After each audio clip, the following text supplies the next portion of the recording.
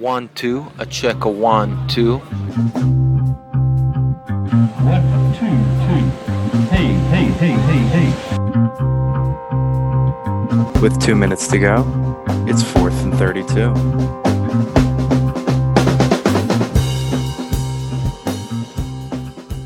Hello, and welcome back to another edition of the 4th and 32 podcast, the only podcast that podcasts your podcasts. My name is Cole Smithson. I'll be your host for the evening, and always what joining a mind fuck that was. Jesus. And you hear him, folks. It's Ethan Sue with me on this Thursday night football recap. We just watched the Rams versus the Seahawks in Seattle. If you listen to the gambling podcast, you would have heard me say bet all the unders. And they hit. Russell Wilson breaks his finger. I think the story of the game on Aaron Donald's helmet. Looked like he couldn't grip the football on the sideline, and that was the game. Geno Smith came in and played well. Not bad. The Seahawks had trouble scoring the entire game. It's weird because Lockett got involved. Metcalf seemed to be going off, but they're like afraid to throw the ball with Russell Wilson. 11 of 16 tonight. Geno Smith had 17 passes. Their offensive line, the third quarter. It makes absolutely no sense how they use Russell Wilson. They're like scared to play him, but he's still playing like one of the best quarterbacks in the league. His pick tonight was off an incredible play by Jalen Ramsey, then picked to shout out from my high school, Troy Reader. With the interception there. But what were your thoughts on the game? So sorry to cut you off. No, it's okay. Just to bounce off your point, I thought the Seattle offensive line played really well tonight.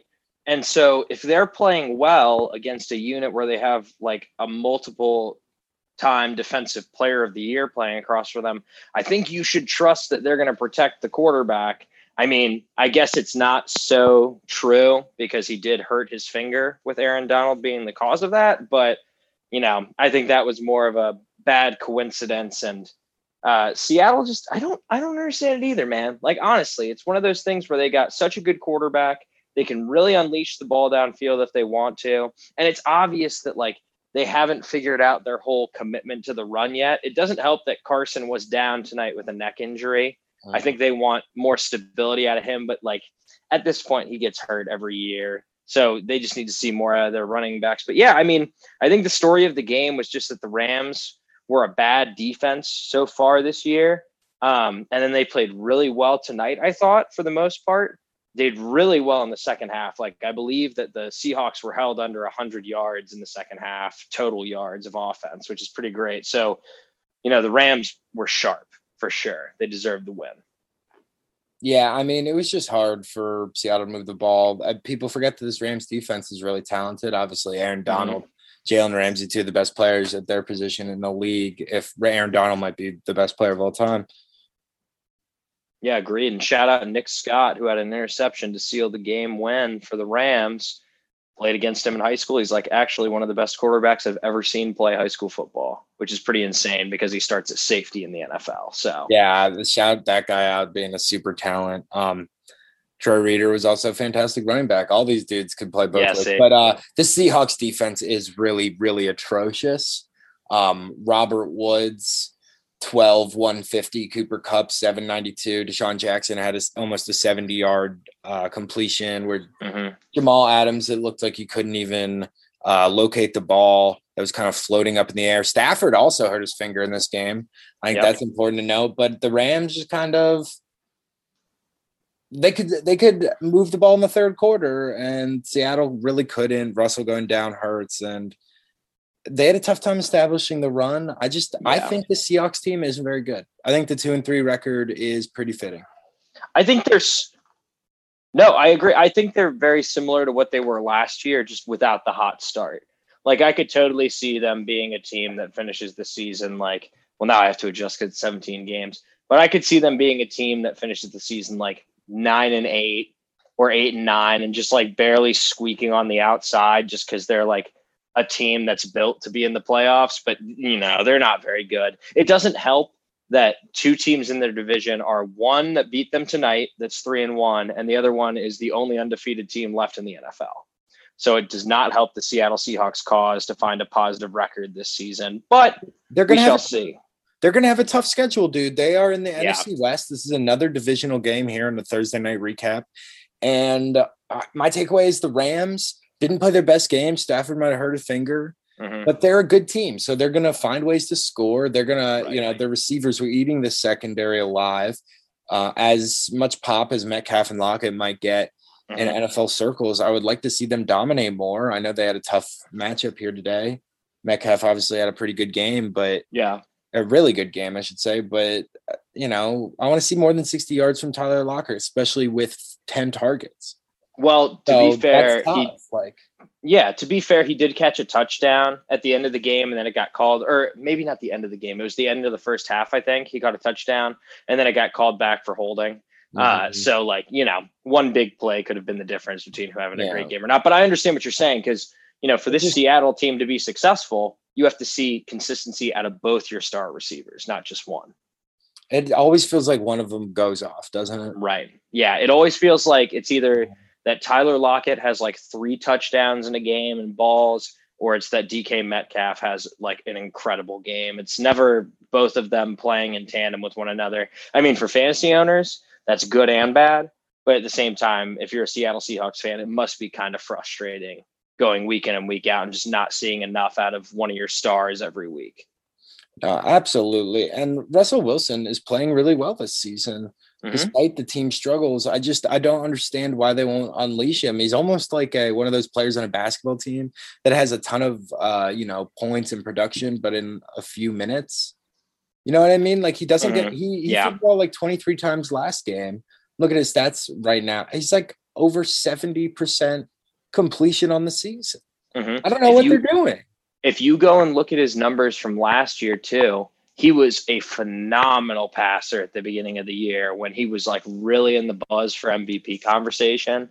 I just don't get it because it's not like they have a rushing identity. They very much don't have any identity, I don't think, on offense because they just won't commit to the passing game as much as they should. And that's the better part of their offense, in my opinion. So Seahawks seem like they're a mess, but you touched on the Rams. Their passing game seems pretty sharp, despite Stafford throwing a pick in this one, which I think was just a great defensive play by Quandre Diggs. That was, He was trying to throw the ball to the back of the end zone. Diggs comes over, toe drag, swag. Yeah, it covers a lot of ground to go get a shout out Nate Burleson. Yeah, that's right. Yeah, exactly.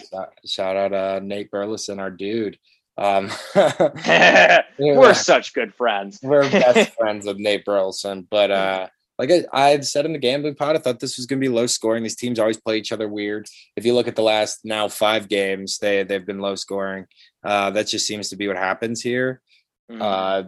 Pete Carroll, it's tough to see Stafford with 360 yards passing and they score 26 points. They got to finish in the red zone, but things happen. They got the win on the road, and that's what you want to do here. If you're the Rams, go to 4-1, rebound next week, have a better game, but you got out of here with the win, and that's what good teams do, even when they don't play their best.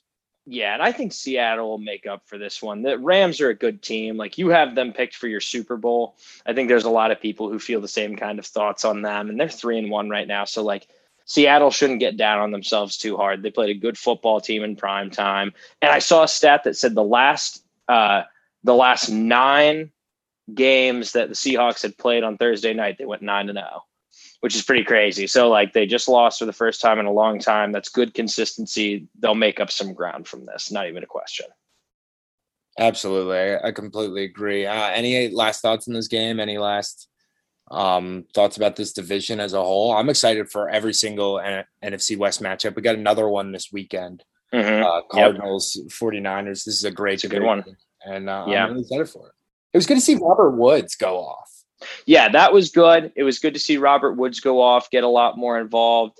I also will say it was nice to have a good primetime game on Thursday night at some point this year.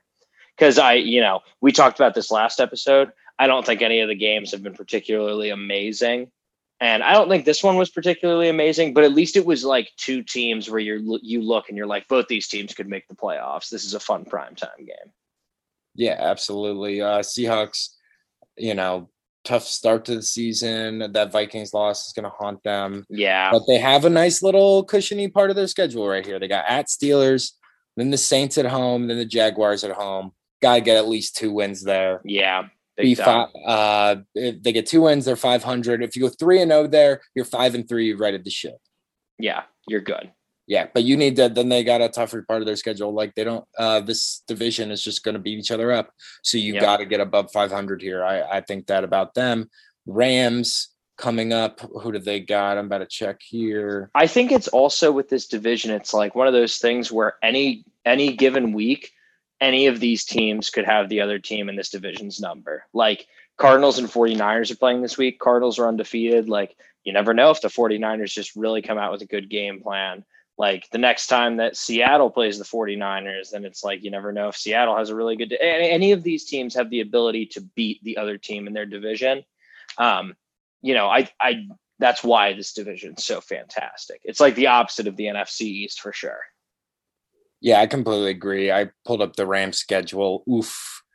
They have an easy 3-game stretch. They got Giants, Lions, Texans, even Titans. Mm-hmm. That is not a murderer's row. They could easily get to 7-2 here, be looking very good for that Super Bowl prediction. Yeah, agreed. I think they got a good, couple of games on the slate here. And I think they were already going to win a lot of games anyway, but it definitely helps their cause to take over first place, hopefully at some point. But what games are we getting into here, Smith? Let's dive into the slate, man. Absolutely. We're going to release this as its own podcast. Thank you so much for listening to 4th and 32 Thursday night recap. Have a good one. Peace. Peace.